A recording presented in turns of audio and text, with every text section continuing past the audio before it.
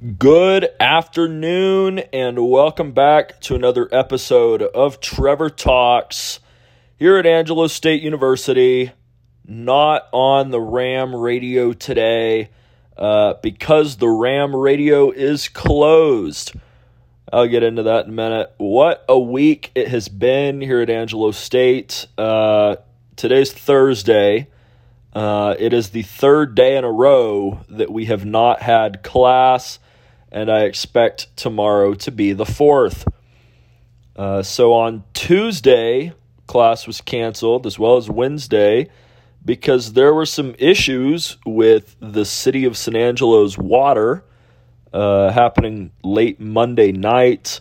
Several residents reported that their water smelled weird, and so the city took some samples of the water and sent it off to a lab to get it tested and make sure it was safe to drink. So that was Monday night. And so Tuesday, everybody was told to not drink the water because they weren't sure what was in it or what the problem was. So we could only drink bottled water. And luckily, HEB hooked us up. They sent some truckloads of bottled water up here to San Angelo to take care of everybody. And then Wednesday, about half the campus was okay to use the water, and later it became the full campus, but they had already canceled class for Wednesday. And then the polar vortex is coming down, and it is cold outside. But it's not just normal cold outside. It is frigid. Right now it's about 27 degrees out. There is ice all over the sidewalks everywhere here at Angelo State. The maintenance people have done a great job of putting down a bunch of ice melt. However, there are still some areas with ice. Even on the grass. There's just ice on the grass, so you can slip while you're walking on the grass. There's ice on the gravel, so you can slip while you're walking on the gravel. And then, of course, there's ice on the sidewalks and the stairs and even the bridge over by the campus greens. So it's important to stay safe while you're walking around out there. And unfortunately, it doesn't look like the weather's going to be much better, if any, tomorrow.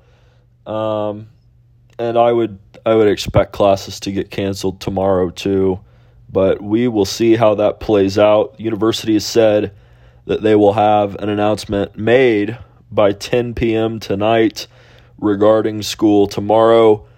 Online classes are still permitted to take place today and tomorrow, of course, as well. I mean, if they cancel in-person classes tomorrow, I expect that they'll still have online ones. Personally, I'll probably show up online to any in-person classes tomorrow if they aren't canceled, simply because I don't want to walk across campus in the ice. It's not comfortable to almost slip multiple times. I happen to live in North Dakota for 4 years, and I've kind of developed a lot of experience with walking around on icy sidewalks, icy roads, icy grass, as a result. But the difference is that in North Dakota, I typically had snow boots, and here in San Angelo, I do not. So, as a result of the university being closed on both Tuesday and today, I was not able to get into the studio at the third floor of the library in order to do my show as usual. So I'm recording the show in my little recording studio I've got set up here in my dorm. And it's going to be a little bit of a shorter show today because there's not much to talk about. And when I'm not in the booth, the sound quality goes down just a little bit. But that's all right. So, yeah, it's been quite the week, but there is some good news.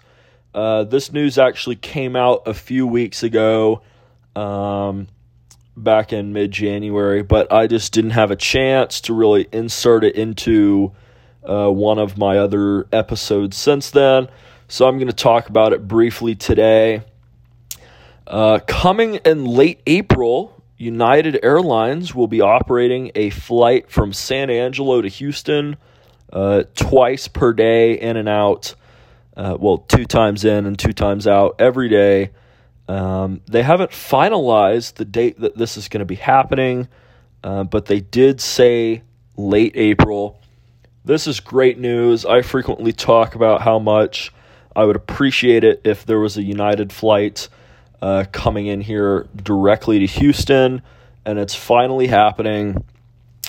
The city made a great deal with SkyWest Airlines, who's going to be operating the flight on behalf of United Express.